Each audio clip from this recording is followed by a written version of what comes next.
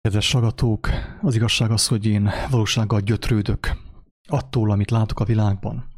Gyötrődöm az embertársaimért, akik vakul követik ezt a rendszert, vakul követik egymástól mennek ugye a feneketlen szakadékba. Jött egy nagyon kemény kijelentés, amiről már korábban is beszéltünk. Jézus nem azt akarta, hogy őt kövessük. Ugye a vallásban mindenki arról beszél, hogy Jézus azt mondta, hogy őt kövessük. Viszont ez nem teljesen így van. Az történik, kedves hallgatók, hogy a fától nem látjuk az erdőt. Van egy fa, van egy betű, van egy írás, és attól nem látjuk az erdőt. Beleütközünk a szavakba, és összeragadunk azokkal olyannyira, hogy nem értjük. Így nem is élhetjük az igazságot. Tehát nem értjük az igazságot, és nem is élhetjük az igazságot. Beleragadunk a szavakba. Jézus azt mondja, hogy tudakoljátok az írásokat, mert azt hiszitek, hogy abban van a ti üdvösségetek. Holott az írások azok, amelyek rólam tesznek bizonságot, és mégsem akartok hozzám jönni, hogy életetek legyen. Tehát mi ugyanazt csináljuk az evangéliummal is, az új szövetséggel sokszor, amit régebb csináltak annak idején ugye a farizeusok, a vallásvezetők az Ószövetséggel. Persze ez ugyanez történik ugye a mai farizeusokkal, a mai vallásvezetőkkel, hogy tudakolják az írásokat, folyton az írást olvassák, meg gyötrik, meg magyarázzák, meg amíg fokhagyma szaga van, de sehol semmi. Ugyanúgy megy tovább a nemzet, ugyanúgy megy tovább a hívő közösség a feneketlen szakadék irányába. Tehát tudakoljuk az írásokat, de most már Jézus szavait is tudakoljuk, mert azt hisszük, hogy abban van a mi üdvösségünk, de nem akarunk hozzá menni, hogy életünk legyen. És akkor most egy érdekes kijelentése Jézusnak azt mondja, hogy tanuljuk meg tőle, hogy ő szelíd és alázatos szívű, és nyugalmat talál a mi lelkünk. Tehát tanuljuk meg tőle, hogy ő szelíd és alázatos. Tehát javasolja nekünk is, legyünk szelídek és alázatosak. Utána meg azt mondja, hogy legyetek ravaszok, mint a kígyók, és szelídek, mint a galambok. Azt a mekkora ellentmondás az agynak. Komám, az agynak. Nem a léleknek, mert lélek által ezt meg lehet érteni. Látszólagos ellentmondás van, azt mondja, hogy legyünk szelidek és alázatosak. Utána meg az, hogy legyünk ravaszok, mint a kígyó. Hát hogy lehetséges ez? Hogy függ össze a szelídség a ravassággal? Aki szelíd, hogyan lehet ravasz? Úgy, mint Jézus. Jézus ravasz volt. Ravasz volt. Miért volt ravasz? Itt először elmondom azt, hogy Jézus, tehát hangsúlyozom még egyszer, Jézus nem azt akarta, hogy kövessük, hanem azt, hogy megismerjük az igazságot, és szabaddá váljunk általa. Jézus nem azt akarta, hogy őt kövessük, hanem azt, hogy megismerjük az igazságot, és szabaddá váljunk általa. Az embereket belevitték a Jézus név bálványozásába. Ekképp megfosztva őket attól, hogy az ő lelke, a szabadság lelke lakjon bennük, és az vezesse őket. Hatalmas botrány, vérlázító botrány. Jézus nevében menetelünk a feneketlen szakadék irányába, a pokol irányába. Ezt teszi a hívő közösség ugye itt a földön. Jézus nevében magas térdemeléssel megyünk a feneketlen szakadék irányába. Eddig tanulmányoztuk az Ószövetséget, azt mind bogaráztuk, és arról beszélgettünk egyfolytában. Nem minthogyha az nem volna igaz. Igaz az Ószövetség. Istennek a lelkéről tesz bizonyságot. Az Új Szövetség is igaz. De nem értjük azt, hogy mit mondta Jézus, hogy tanulmányozzuk az írásokat, mert mi azt gondoljuk, hogy abban van a mi üdvösségünk. Nem abban van az üdvösségünk. Az üdvösségünk abban van, ahogy ő mondta, hogy újjá születünk, Istennek a lelke által, az ő lelke által, és lélekben járunk. Istennel együtt járunk, és nem követjük Jézust. Nem követjük. Jézus nem arra hívott, hogy őt kövessük. Csak látszólag. 3,5 éven keresztül követték őt az apostolok. Utána meg azt mondta, hogy fiúk, sajnos én el kell húzzam a csíkot. De mester, hát maradjál még, na hát kicsit még beszélgessünk, vagy mi van, mutassál nekünk. Nem, fiúk, nem, ez így nem lesz jó. Ez így nem lesz jó. Nem ez a lényeg, még mindig nem értitek. Hogyha nem megyek el, nem megyek fel az atyához, akkor nem fog eljönni rátok a Szentlélek, nem váltok önállóvá a lélekben, Istennek a lelkében, és folyton engemet akartok követni, nem fogtok megtanulni sem gondolkodni, sem Istennek a lelkét érezni, sem azáltal cselekedni, sem azáltal beszélni. Továbbra is megmaradtok az emberkövetésben, a Jézus követésben, és az nektek nem ér semmit. Az nektek nem ér semmit, mert nem azért jöttem erre a világra, hogy engemet kövessetek, hanem azért, hogy engemet megismerjetek, és én, az én lelkem, az én szavam belétek költözzön. Nem utánam jöztök, hanem együtt jártok velem. Érthető? A lényeg. Együtt jártok velem. Ahogy én az Atyában, és az Atya én bennem volt, úgy én leszek ti bennetek, és ti én bennem. Ti nem egy fizikai, nem egy testet követtek, egy emberi testet követtek, hanem az én lelkem bennetek marad az idő végezetéig, sosem hagylak titeket árvákul. Elküldöm hozzátok, ugye, ez mind képesbeszéd, elküldöm hozzátok a Szent Lelket, és ő fog vezetni titeket, és eszetekbe jutatja mindazokat, amiket mondtam nektek, a lélek maga, mint ahogy történik is, ezt tapasztaljuk, Isten kegyelem által. Tehát ő tanít minket, és eszünkbe jutatja mindazt, amit Jézus mondott. Nem utána megyünk, hello! Nem utána megyünk, hanem egyszerre együtt járunk vele. Érthető? Miért tartom fontosnak erről beszélni? Azért, mert Jézus nevében az embereket benne tartják a halál állapotában, az első halálban, az emberkövetésben. Azt hiszik az emberek, hogy őt Jézust követik azáltal, hogy a pásztort követik. Bum! Tessék, halál! Öngyilkosság! Tömeges pusztítás! Tömegmészárlás Isten és Jézus nevében!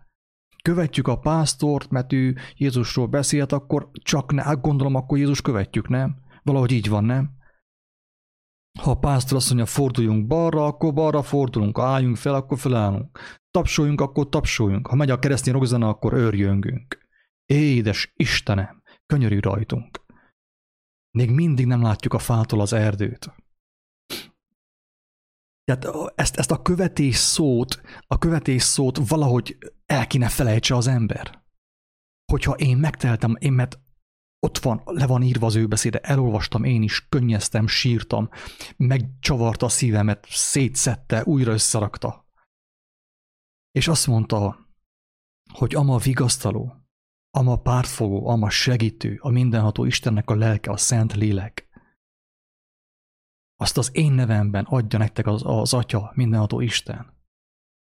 És ő tanítani fog titeket mindenre, nem kell titeket más tanítson. És eszetekbe jutatja mindazokat, amiket mondtam nektek. Nem követtek már, ha merre akarsz követni? Hát felmentem a mennybe, nem vagyok itt testben. Ne kövess engemet, hanem én te benned, és te én bennem. Ha nem ismerted meg az ő szavait, hát ismerd meg, mire vársz még? Tapsra! Még hány videót akarsz megnézni, mielőtt neki fogsz, hogy te személyesen megismerd az ő szavait. Beídd az ő szavaid, az ő beszédeit. Hogy önállóvá megteljél Szentlélekkel, hogy elküldje az mindenható Isten az ő szent lelkét, úgymond idézőjelbe elküldje. Benned éljen a Krisztusnak a lelke. Akit nem kell köves, hanem együtt mozogtok. De így, amíg az ember követésről beszél, milyen szépen és milyen könnyen benne lehet maradni a valláskövetésben, a pásztorkövetésben, a papbácsi követésben, minden követésben. Jézus miért ugye, látszólag ellentmondás. Ezért mondtam azt, hogy ha valaki nem akar Istenhez fordulni, sosem fogja megérteni, miről beszélek. Mert csak Istennek a lelke által lehetséges ezt megérteni. Érthető? Tehát hiába vitáztok velem, meg hogy hamis próféta vagyok, meg minden, lehet 666 videót csinálni arról, hogy én vagyok a hamis próféta. Ha nincsen más dolgod, akkor eresszel, csináljad. De viszont meg kell valahogy értsük, hogy maga az igazság, az lélek, azt szavak által nem lehet megérteni. A szavak ráirányítják a figyelmünket az igazságra, de az igazság a lélekben van, nem a szavakban. Ugye, ellentmondás. Azt mondja Jézus, hogy gyere és kövess az apostoloknak. Hogyha azt mondom én, ugye, a hamis próféta, ugye, mert ezt mondják, hogy hamis próféta vagyok. Ha én azt mondom, hogy Jézus nem azt akarta, hogy őt kövessük, hát akkor Jézus miért mondta, hogy gyere és kövess? Péternek, meg Jánosnak, meg Andrásnak, és a többieknek. Azért, mert ő tudatában volt annak, hogy az emberek emberfüggők. Ők teljesen, tehát ők megszokták azt, hogy folyton valakinek a segge után mennek. Pont. Érthetője? Hogy miért mondta Jézus azt, hogy Andrásnak és Péternek és a többinek, gyere és kövess. Azért, mert tudta, hogy ezek bele vannak ragadva az ember követésbe. Elől megy a vak, és utána megy a többi világtalan, a több milliárd világtalan. És mennek bele a szakadékba. Oda ment Péterhez, oda ment Andráshoz, Mátéhoz, a többi azt mondja, gyere és kövess. Hogyha már mindenképpen embereket akarsz követni, akkor gyere és kövess. És 3,5 éven keresztül körülbelül követték őt, ugye, mentek utána, és tanította őket. Mire tanította őket? Az emberkövetés elhagyására. Érthető? Ezt lehetett tisztábban és egyszerűbben mondani.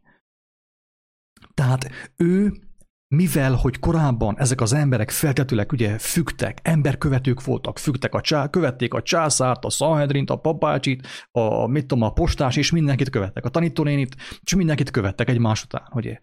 Mentek egymás feneke után. És mivel, hogy ez így volt, azt mondta, hogy akkor gyertek, engemet kövessetek. Oda ment, megfogta a figyelmüket, a tekintetüket, és elirányította halálról. Kövesd az életet.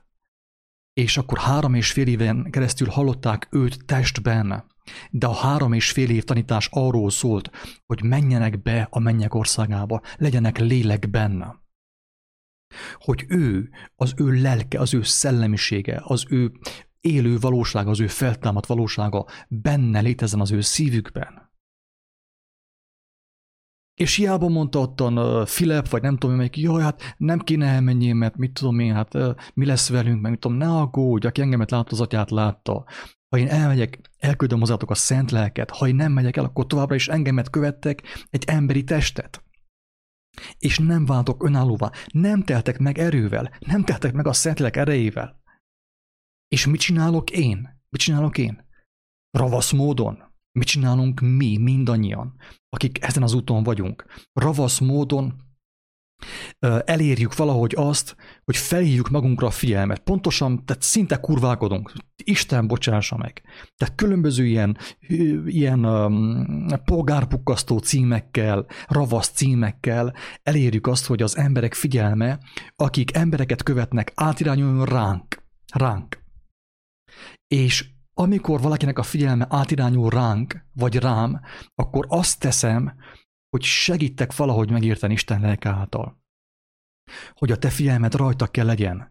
Hogy tőle meg tudod tanulni személyesen, de csak személyesen, YouTube videó által nem fog működni, csak személyesen tudod tőle megtanulni azt, hogy hogyan szakadjál el az emberkövetéstől, a rendszerkövetéstől, a valláskövetéstől, és hogyan váljál önállóvá, matúrá, lélekben.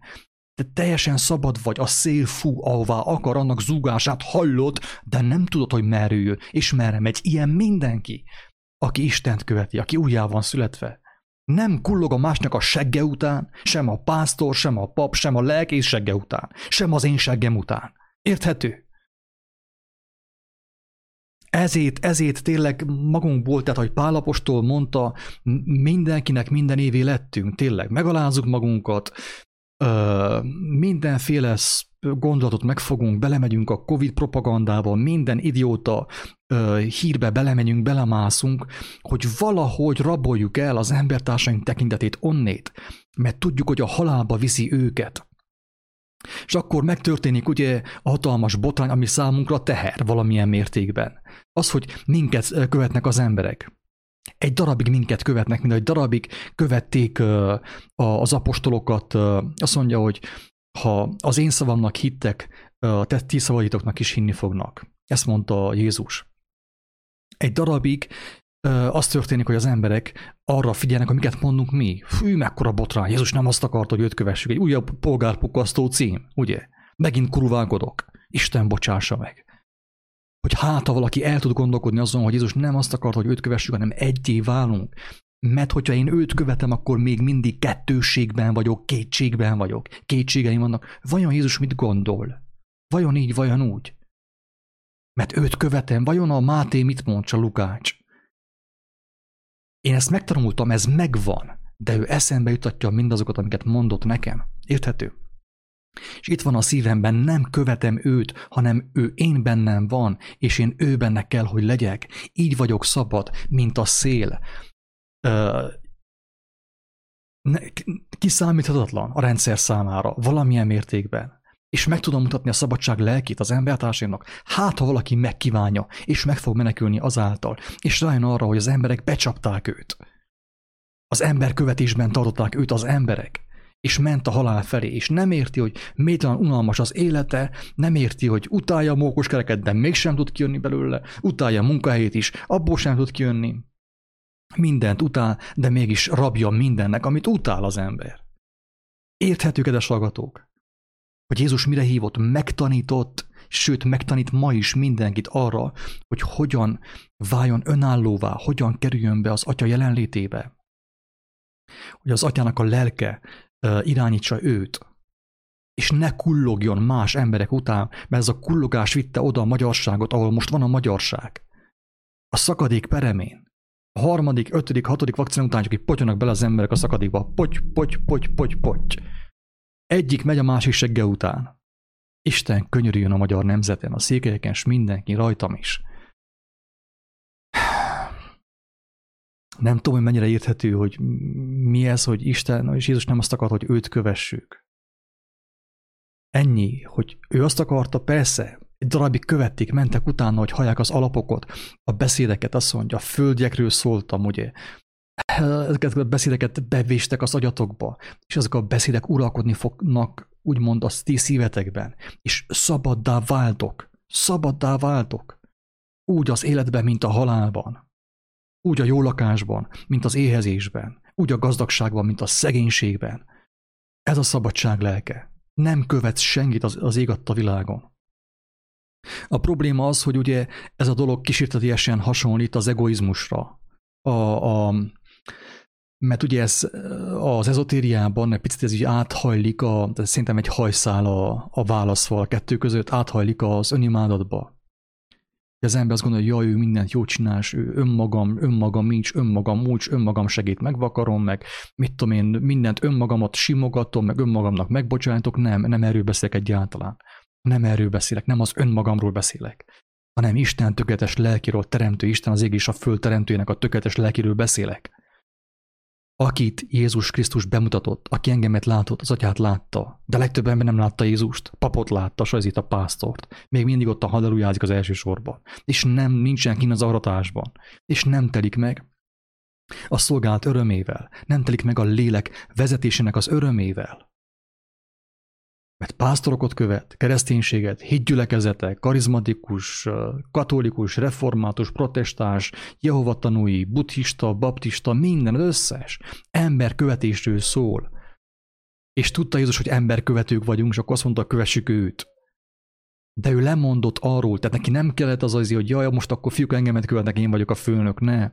Őt ez nem érdekelte, sőt, neki ez teher volt, nekem is teher, ha valaki engemet követ. Neki ez teher volt. Mindenkinek teher, akit követ, csak legtöbb ember ezt nem tudja. Legtöbb embernek hizlaj az egóját, de ez óriási teher, ha valaki engemet követ. Nekem nem arra van szükségem, hogy valaki engemet kövessen, hanem arra, hogy szabad legyek, mint a gyermek, játszodjak. Hogy én másért felelősséget vállaljak.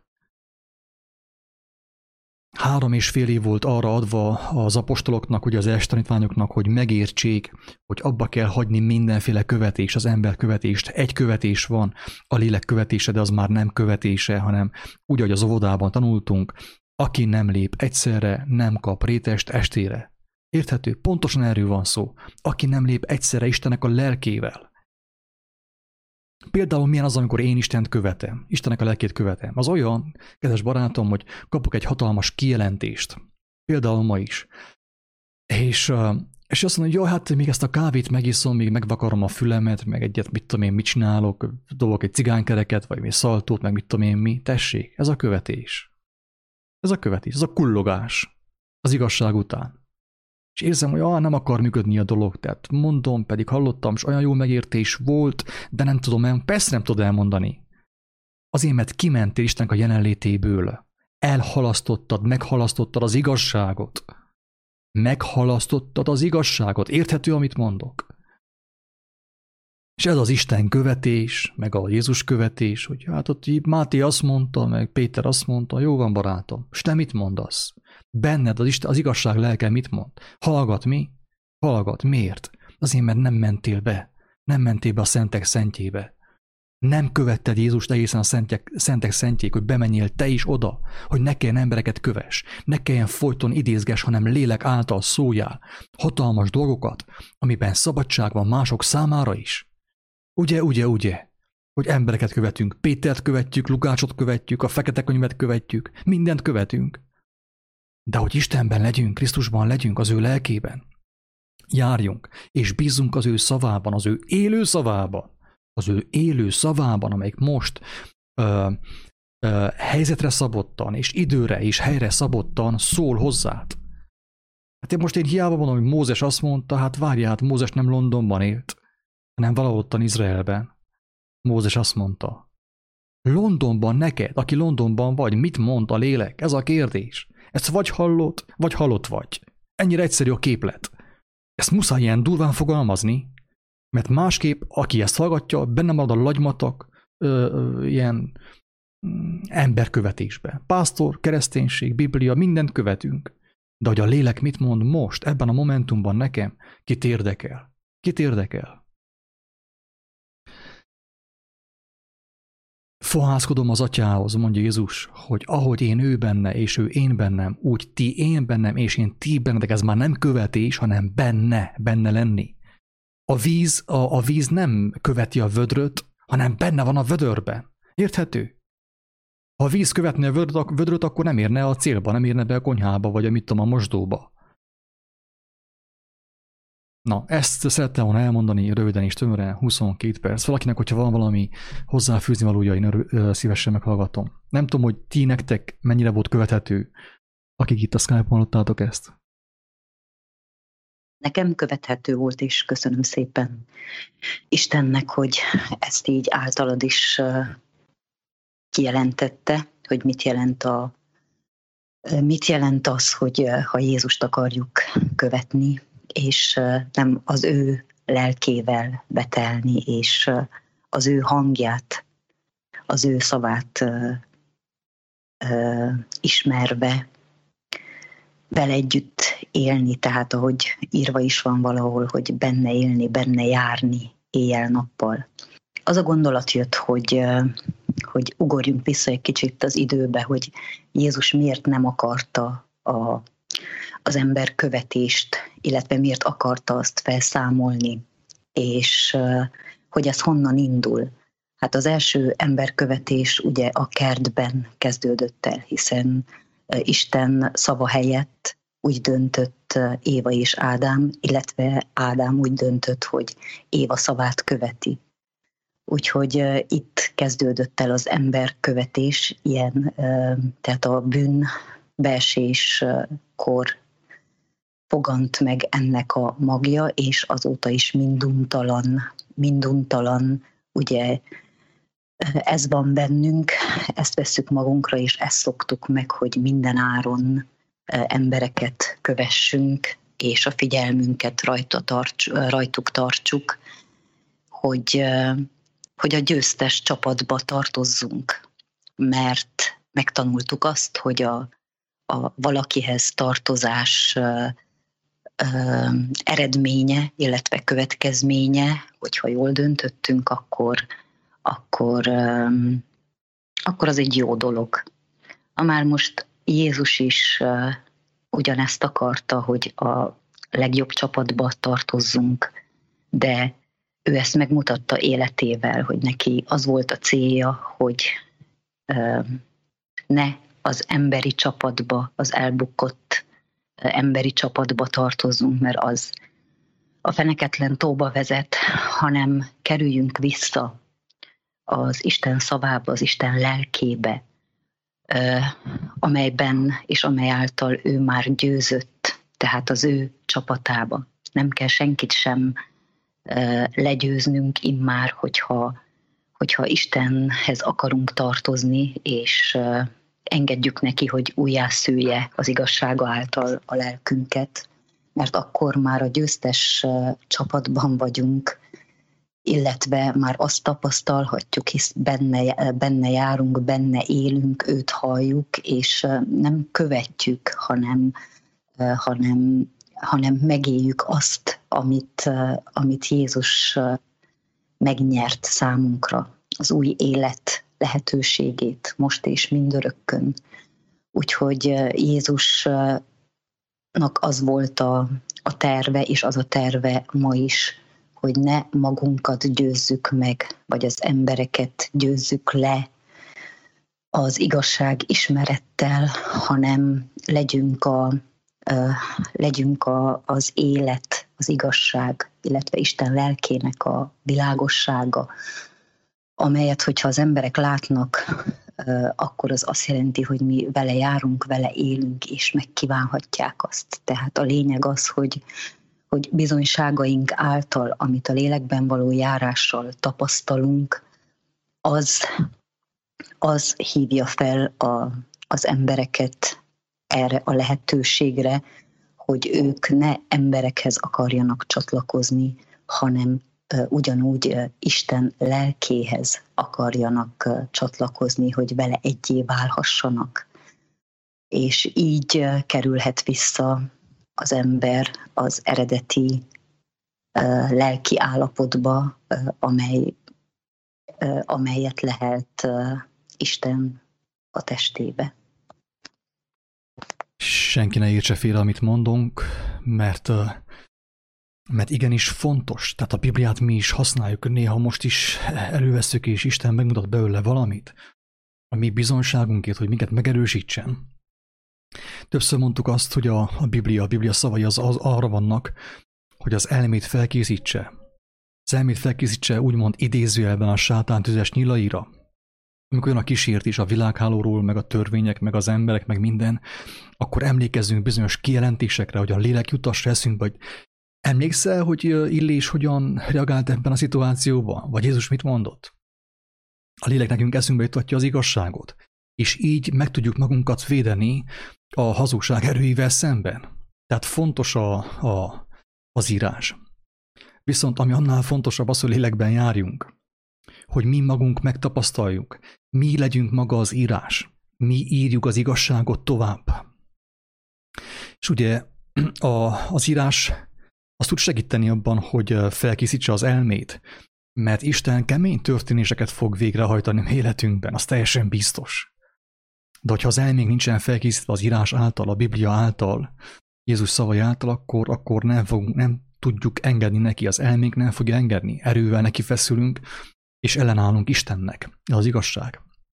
Ilyen szempontból nagyon fontos az írás, de fontos bemenni a lélekbe, és fontos bemenni abba az állapotba, ahol Jézus volt. Tehát, hogyha elolvastam azt, hogy ő miket tett, hogyan cselekedett, hogyan tűnt el, hogyan jelent meg különböző helyeken, hogyan gyógyított, hogyan tanított, akkor rájövök arra, hogy hello, hát ez nem a Bibliából beszél.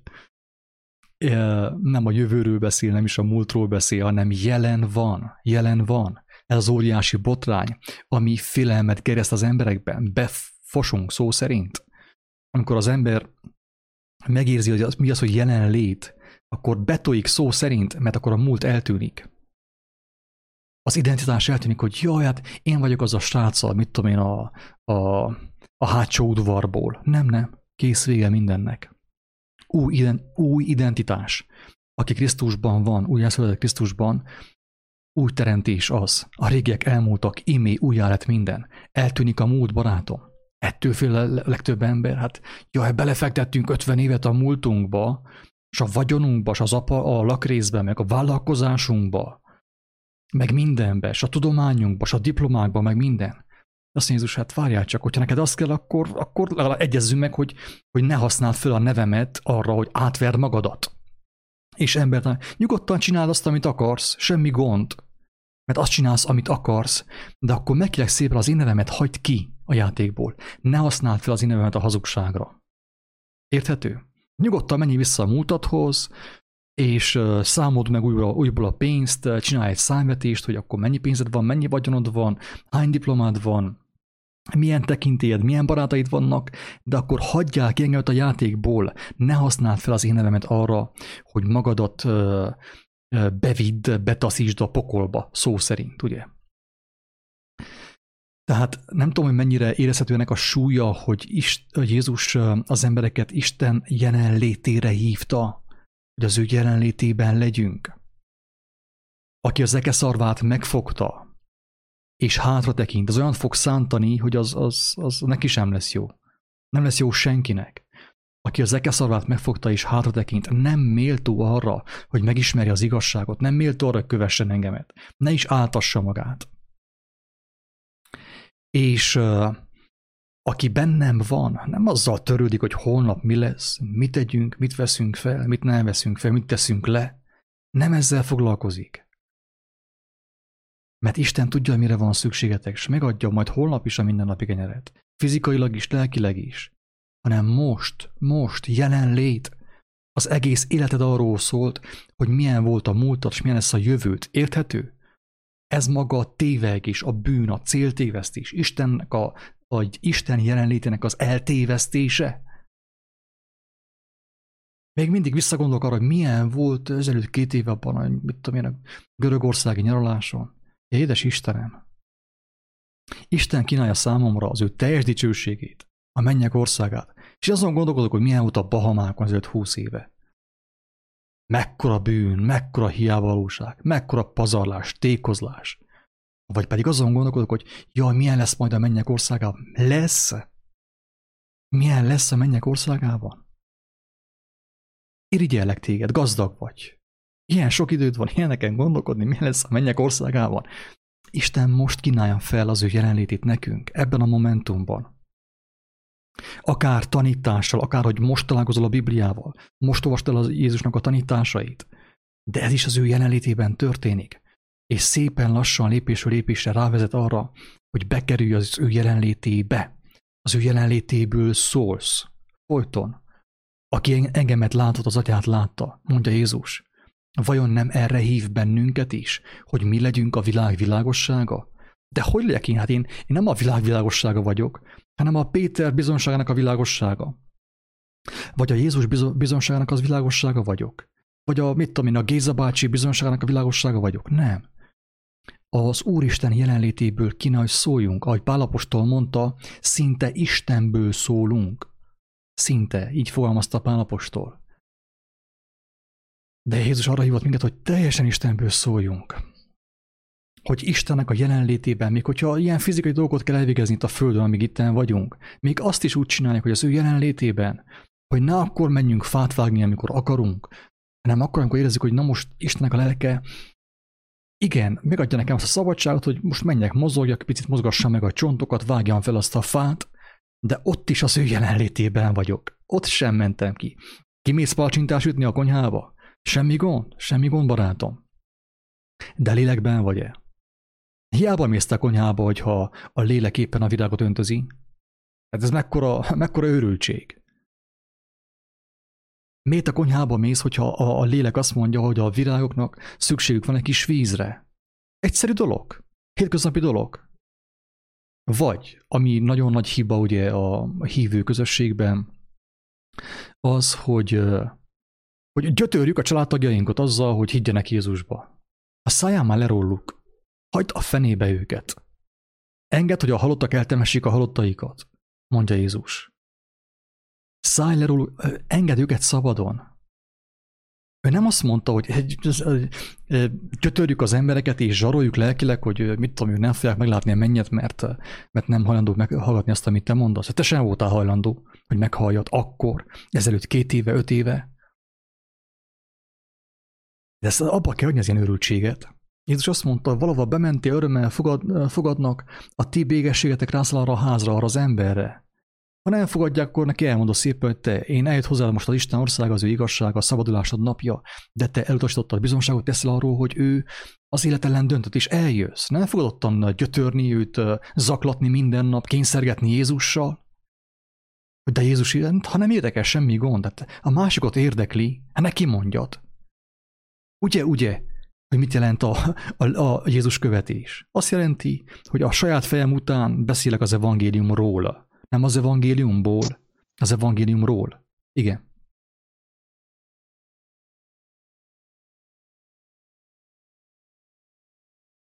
Valaki azt hittem akart mondani valamit. Itt a Skype-on. Tibor. Én akartam megszólalni. Oké. Isten áldjon mindenkit. Hát így, ahogy hallgatlak benneteket, nekem az jön, hogy a törvény maga az ember lekorlátozta magát teljesen arra a szintre, hogy nem akarja elfogadni ott, ahol az Isten lelke van, ott van a szabadság. Jézus ezt tanította meg nekünk. Tehát hol van az Isten lelke?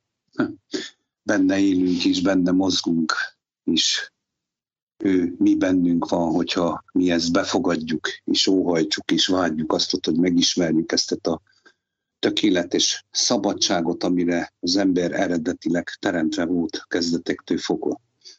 Tehát így, ahogy hallgattalak, egyfolytában az jött nekem, hogy mi magunk vagyunk azok, akik tényleg lekorlátozzuk, félünk, és ugye annyira lekorlátoztuk magunkat, hogy most már egyszerűen félünk, és hihetetlennek tűnik, és hihetetlen az egész, hogy lehetséges az, hogy tégedet személyesen maga a teremtő Istened vezessen. Igen, lehetséges. Ahhoz az ember el kell engedje a saját életét. A saját élete az a törvény, amiben beleszületett, az elhitt, felépített világunk, amit az Isten nem így adott nekünk, hanem minket a teljes szabadságra teremtett. Tökéletes gyermeki létre. Ennyit szerettem volna így röviden hozzáfűzni. Tehát mi magunkat korlátozzuk le egyfolytában, és tele vagyunk félelemmel, és nincs bennünk vágy arra, hogy tényleg, ahogy Jézus mondta, hogy az igazságot, hogyha megismeritek, az igazság szabadokká tesz titeket. Na köszönöm, pontosan, hogy meghallgattatok. Pontosan az a lényeg, hát a gyermek nem gondolkodik azon, hogy tegnap ő mit kajált, és az meg volt-e mosva az alma. Hát nem mostam el, akkor egy fosott tőle is kész. Semmi gond. Ment tovább, ugye? Nem gondolkodik azon, hogy lesz holnap, mi lesz holnap. Ilyenekkel nem foglalkozik. Tehát a gyermek botrány számunkra, ugye? Hogy jaj, annak, aki egyet is megront ezek közül. De az összes meg van rontva, az összes szülő azt csinálja, elviszi iskolába, odaadja a sátának, hogy nevelje a gyermekét. Pedig azt mondja, jaj, egynek is, aki egyet is megront ezek közül, akik bennem hisznek, hát hogy benne hisznek, hát nem is hallották az evangéliumot. A gyermek már alapból hisz Jézusban, ő nem foglalkozik sem a hónappal, sem a múlttal. Érthető? Benne van a gyermek. Benne van, nem kell neki evangélium. Egy barátomnak a gyermeke, nagyon kemény botrány volt ez, nem mondom őszintén. Amikor így hallotta a szüleit, nagyon-nagyon kemény történet ez. Isten bocsássa meg, ezt muszáj elmondjam. Tanulságos történet. Hallotta a szüleit, hogy beszélgetnek Jézusról, és szegény gyermek, ő zavarba jött, hogy ő vajon nem hallja Jézust, vagy akkor mi a helyzet, hogy mi van vele? A szülei mind Jézusról beszélnek. Hát persze, hogy nem hallotta ő Jézus, mert ő benne volt. De a szülei most vannak abban az állapotban, hogy kívülről kezdték hallani Jézust. Kívülről. Mit tudom én, 600 km távolságból hallják Jézust. És a gyermek azt hitte, hogy ő téved. Közben a gyermek volt Jézusban, ugye? Ezért adta az Úristen a gyermeket úgy, mint áldást. De mi terhességet csináltunk belőle, és azzal mentünk a pokolba, tömegesen. Be a pokolba. Áldásként adta, engedte meg, ugye, hogyha már szeretjük a szexet, akkor legalább legyen gyermek belőle, hogy vegyük észre, hogy milyen az Isten országa, hogyan kéne fogadjuk Isten országát, hogyan kéne nem aggódjunk, hogyan kéne bízzunk teljes mértékben. Mert gyermek mutatja Jézusnak a lelkületét. Jézus ezt csinálta, ő abból szólt. A gyermek igazat mond, ő látja valóságot, szembesíti a szülőt. Jó van, de semmi gond, kineveljük belőle. Állj csak szépen a sarokba, kukoricára, éles fára. Elviszünk majd katolikus iskolába, viszontlátás, egyenesen a pokolban egy gyermek is. Hihetetlen, miket csinálunk. Nagyon kemény, amit mondasz, valójában mi vagyunk a saját gyermekeinknek a gyilkossal, bármennyire is ütős ez a mondat. Ezt én személyes tapasztalatból is mondhatnám, amikor ebben szembesültem, megmondom őszintén, nem is olyan régen, ez olyan mélyen lesújtott engemet, kiderült, hogy valójában egyfolytában gyerekektől kéne tanuljunk.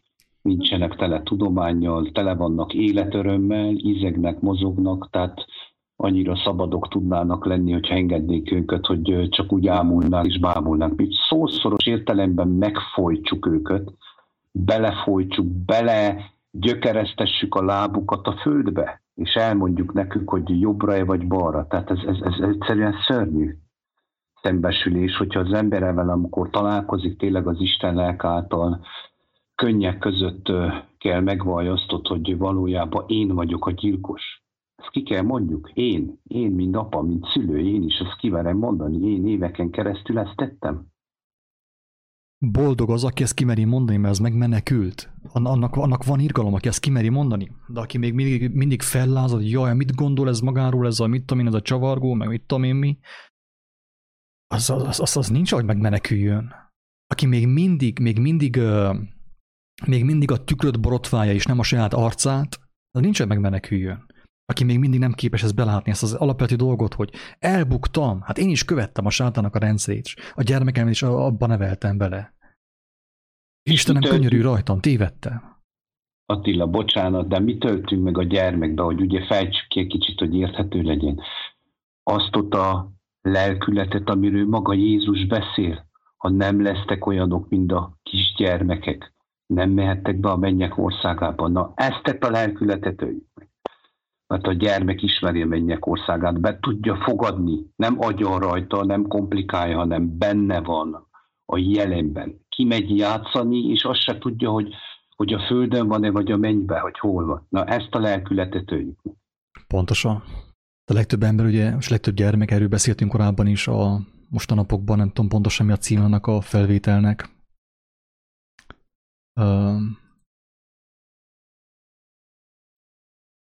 Ha szólhatok egy pár szót, akkor élnék a lehetőséggel. Kicsit halkan hallak, Kinga. Mondom, hogy ha szólhatok egy pár szót, akkor élnék a lehetőséggel egy kicsit átfogóbb képet adni arról, hogy hogyan rontjuk meg a gyerekeket, mi szülők, és hogyan rakunk rá olyan elhordozhatatlan terheket, aminek a bűnrészesei vagyunk, és így oda-vissza játszik. Ugye először kezdeném azzal a kijelentéssel, hogy Jézus nem véletlen mondta, hogy nem az igazakért jött. Tehát ebben az esetben a gyerekek, ők igazak, tehát nem is kellene, ugye, hogy eddig is elhangzott, tanítani, tehát őket oktatni Jézusból, Isten országáról, hiszen a lelkük még tiszta, Istentől kapták, és ők, a gyermekek mindig láthatják az angyalaik, illetve Isten arcát, magát a mennyországot. És ezért is mondja azt is Jézus, hogy jaj azoknak, akik egyet is megrontanak eme kicsinyek közül. És hát ezzel ugye minden szülőnek szembe kell nézni, hogy mit is teszünk a gyerekekkel, és ez miként hat ránk. Tehát hogyan is lesz az áldásból, amiben megláthatnánk a mennyek országát, a mennyek országához vezető útat, mégis az történik, hogy általunk ugye pokollá válik, és a mi közbenjárásunkkal, és ezzel terheket rakunk a gyerekekre is, így vannak megrontva. És akkor most következik az a történet, amit még a tavaly osztottam meg. Mai gyerekek a modern világban hogyan is néznek ki. Szteroidtól kiszőrösödött gyerekek, nyugtatóhelyen élő gyerekek, pszichológushoz járó gyerekek, tovább is van, nem kell ezt tovább illusztrálnom. Egy példa, 12 éves kislány meséli, amióta akupunktúrára jár, nem veszi fel úgy a fájdalmat. Miért jársz akupunktúrára? Kérdezem, illetve kérdezi ennek a bizonyságnak a megosztója. A kislány válaszol, a stressz miatt. A stressz miatt, kérdezem, igen, a suli miatt. Nagyon sokat kell tanulnom, anyukám nagyon mérges, ha 5-ösnél rosszabb jegyet viszek haza. Mindezt már érzelmek nélkül mondja, már rég tudomásul vette, hogy az anyukájához vezető szeretett nyelv a tanulás. Hogy ez örömtelie, addig biztos, míg megmondja, hogy 5-öst kapott, aztán folytatódik minden tovább. Anyukának már nincsenek saját érzelmei, azok félúton elakadtak a házassági problémák és közte, de az önigazoláshoz még ott van a kislánya. Nem érdekli, hogy a gyereke szorong, nem töpreng az akupunktúrás kezelések előtt, hogy miért is szükséges idejönni, intézi a külön órákat, a német tábort nyárra, az angol felkészítőt. 8. végéig meg kell lennie a 2 középfokúnak, és irány a város legjobb gimnáziuma, ha a fenét eszik is. Vajon Kőrösi Csoma Sándor anyukája vitte a kis Sanyikát bármilyen külön órára? Járt-e fejlesztésekre? Melyek a kognitív képességeit erősítették csak azért, hogy a szülők büszkélkedhessenek? Persze, hogy nem.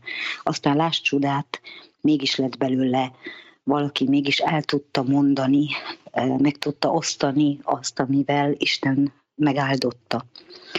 Tudom, hogy ez hülye példa volt, ugyanúgy felesleges lenne más ilyen értelmiséget, emberi értelmiséget megemlítenem. Nekik talán ez volt a végzetük, vagy ez volt Isten akarata, vagy nem voltak megrontva a szülők által. A szülők csak mellékszereplők az életrajzba. Elhűlve nézem, hány helyre viszik manapság a gyerekeket, minden nap egy-egy külön órára valami foglalkozás, aztán otthon még tanulás. Minek? Hétvégén sincs lazítás. Miért? Nem minden gyerek képes megugrani a magas lécet, az elvárásokat, áldozatokkal kifacsarva, akupunktúrás kezelésekkel éri el azt, amit más lehet, kiráz a kisujjából. És akkor mi van, ha elérte? Boldog lesz tőle? Egészségesebb? Szebb? Lehet dicsekedni anyukának, meg apukának? Fel lehet tenni ide-oda kitűnő bizonyítványról a fotót? Felnőttként az fog számítani, hogy a 100. dolgozat is 5-ös lett. A válasz egyszerű. Te is tudod. Kérdezd Jézust, kérdezd Istent. Tehát ez egy átfogóbb kép arról, hogy miben is van, miben is vagyunk. Tehát mekkora a sötétség a mai modern világban, tehát milyen szellemiségben és lelkületben vagyunk jelenleg, és ez a lelkület, ez a versenyszellem, amiben már a mi lelkünk halott, és ugye az Isten megállt bennünket gyerekekkel, és ebbe visszük őket is bele, és így adjuk át a sátánnak, hiszen mi is már rég az ő szolgái és képviselői vagyunk ugyanakkor. Az a kérdés, hogy ezek után a szülő vajon megérdemli-e? Persze, hogy ez ilyen erős kérdés, hogy megérdemli-e vagy sem. Az, hogy a gyermeke őt ugye felnő szépen, miután a zsetont felvasalt az egyetemre, meg a doktorátusra, meg a mit tudom én mire, utána elmegy Amerikába, és viszontlátásra. Ott vakarja ott a hátgerincét, ugye, ott a farokcsont környékén, a tévé előtt, és a popcornnal a kezében, és a kólával. És anyuka meg az apuka otthon majd ott a Skype-on mosolyognak, ugye, hogy jaj, hát ha a fiunk majd szóba áll velünk 2 percre. Tessék, jó befektettél? Odaadtad a sátán kezébe a gyermeket. Ott van Amerikában, sikeres, van pénze, lelke az egyre fogytán, ugye egyre kevesebb, ugye lélek meg lelki ismeret. Te meg otthon vakarózol, és azon gondolkozol, hogy mikor fogsz bekerülni az Agmenházba, az öreg otthonba. Jobbik esetben se, rosszabbik esetben pedig a bolondok házába, hogy mit tettél a gyermekeddel. Őrültség tényleg. Tehát ezt szerintem nem szabad ezt a témát higgadtabban kibeszélni, vagy szeridebben fogalmazni. Nincs helye szerítségnek ebben a témában, mert borzalmas a helyzet. De tömegmészállás történik sokszor Isten nevében, Jézus nevében, mint ahogy mondtuk. És ami a legdurvább, amit még kiegészítésként hozzátennék, hogy ugye nem mindenki várja meg ebből ennek a következményei, gyümölcseivel, hogy az tehát igen, az öreg otthonba kerüljön, hanem ugye nagyon sokan elkezdik Istent keresni, és akkor itt jön képbe a vallás, és akkor elmennek oda, és ott megtöltik a fejüket ördögökkel, úgymond ördögökkel, hogy továbbra is ne tudjanak szembenézni a döntéseik gyümölcsével, személyesen Isten segítségével, hanem továbbra is maradjanak abba a hitbe, és halljanak meg úgy, hogy azt gondolják, hogy mindez azért történt így az életükben, mert van valahol egy rajtunk kívül élő sátán, aki mindezt létrehozta, és hát ugye nekünk ehhez semmi közünk. Tudom, hogy durván hangzik, de nekem azért itten közben, hogyha egy gyermek, egy fiatal legényke elpusztul, mit tudom én, kokain túladagolásban, lehet, hogy ő még megmenekül.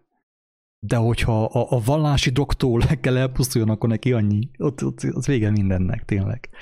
Én tudom, hogy Isten a megtört szívűeknek az Istene, közel van a megtört szívűekhez, akiket a társadalom úgymond megrontott és kitasztott, mert nem voltak ők eléggé értékesek, nem diplomáztak le, nem tudom én miből, és ugye ottan alkoholfüggőségben elkarlódnak. Én találkoztam olyan alkoholfüggő emberekkel, hogy olyan szívük volt, mint a madárnak. Megmondom őszintén nektek.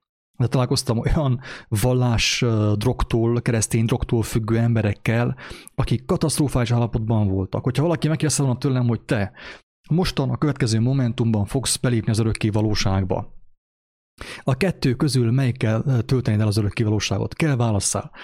Avval az ember ki, aki olyan jól vágja a Bibliát kívülről, hátulról, előről, visszafele, hátulról, előre, minden irányba, vagy pedig ezzel az alkoholfüggő emberrel, akinek, ha azt mondod, te adsz egy pohár, persze adok, te meg kéne csinálni azért a vakolat leomlott, tudsz segíteni? Persze, hogy segítek.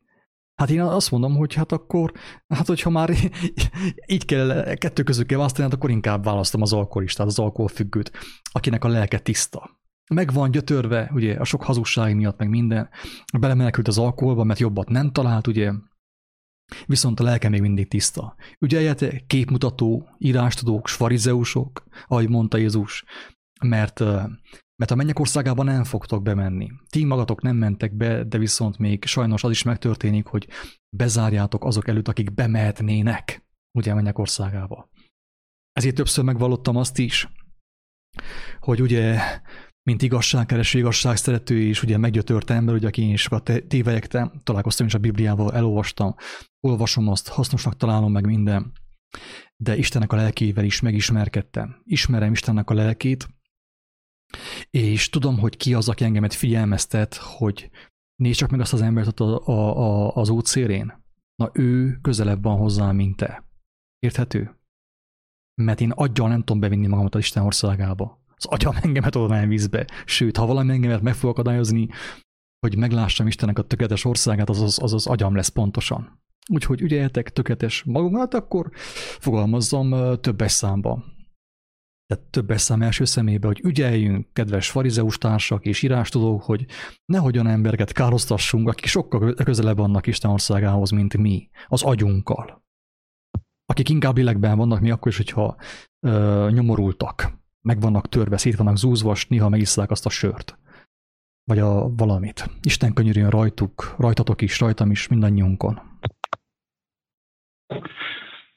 Tehát ebből a labirintusból, amit ugye az ember felépített magának, még annyit szeretnék hozzáfűzni, ebből egyedül tényleg csak az Isten lelke, személyes kapcsolata az emberrel, Jézus Krisztus lelke tudja az embert kivezetni. Pontosan erről beszélt nekünk. Jézus ezt akarta megtanítani, hogy ne az emberkövetésbe menjünk bele, hogy még jobban megkomplikáljuk a labirintusunkat, hanem hogy ő személyesen tudjon minket ebből kivezetni. Ez az egyetlen egy út van az ember számára. Ezt mi személyesen itt tanúságot teszünk mindig, amikor adatik nekünk is, hogy kijelentsünk Isten kegyelméből valamit. Tehát ennyit szerettem volna így hozzáfűzni, mint a lehetőség és örömhírt, hogy van kiút ebből a labirintusból. Egy szó mint száz, Jézus nem azt akarta, hogy őt kövessük, hanem azt, hogy lélekben járjunk. Ő megmutatta. Tehát Ő szó szerint elrabolta az embereket a világtól, a vallástól, a Szanhedrintől, a farizeusoktól, a vallásvezetőktől. Elrabolta Pétert, Andrásnak a többieket. Magához csábította őket, és konkrétan ők követték őt, amíg megtanulták az alapokat. Az alapokat, ami arról szól, hogy hogyan tud az ember lélekben járni, együtt létezni Istennel. Mert a mennyek országában csak ez van, ott nem lesz követési. Azt mondja Isten, na menj, akkor vegyél egy, mit tudom én, két kenyeret és egy kolbászt, ugye rutkolbászt, nem, és akkor ott elmész, akkor egy fél óra múlva is visszajössz, hanem az, hogy együtt mozogsz, együtt mozgunk mindannyian, mindenki lélekben van. Senki nem tanít senkit, senki nem kér számon senkit, mindenki lélek által végzi a tökéletességet instant módon. Megszűnik teljes mértékben az idő, eltűnik a múlt, eltűnik a jövő, és marad az örökké valóság, Isten dicsőséges örökké valósága. És erre hívott minket Jézus, aki kíváncsi, hogy hogyan lehet lélekbe kerülni, lélek által újjászületni. Hát tényleg olvassa el jól, tanulmányozza át az ő szavait, kérje Istennek a lelkének a segítségét, maradjon távol mindenfajta vallástól, a mai kereszténységtől főképp, az összestől. Maradj, még tőlünk is. Hogy nehogy valaki most itt féltékeny legyen, most akkor én magamhoz akarom csábítani, magunkhoz akarom csábítani az ember. Egyáltalán nem. Maradjál távol tőlünk is, barátom. Többet sose hallgassál semmit. Elég neked, ha Jézus te személyesen megismerted. Elég neked az ő kegyelme. Minket te nem kell hallgassál. Nyugodt lehetsz. Nyugodt lehetsz. Én is nyugodtan mondom ezt. Mert én nem gyűjtök követőköt ide egyáltalán. Nem az én dolgom, hanem az, hogy Isten lelkében járva bizonyságot tegyek az ő dicsőségéről, az ő tervéről, hogy minél több ember megkívánja azt a szabadságot, amit Isten kínál, és nem azt, amit a vallás kínál, az emberi rendszerek kínálnak az emberek számára. Isten óvjon attól mindenkit. Úgyhogy ennyi röviden. Valakinek még valami?